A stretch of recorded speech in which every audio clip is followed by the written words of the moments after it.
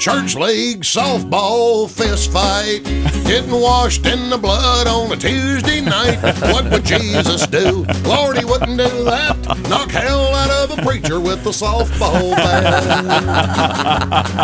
Well, the swinging shepherds from the sheep of the Savior were tied with the Sourwood Church of Christ, an example of some highly unholy behavior in a game that had already been protested twice.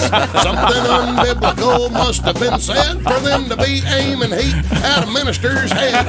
Clocking the clergy ain't the thing to do, but neither's the high hard one on a 0-2.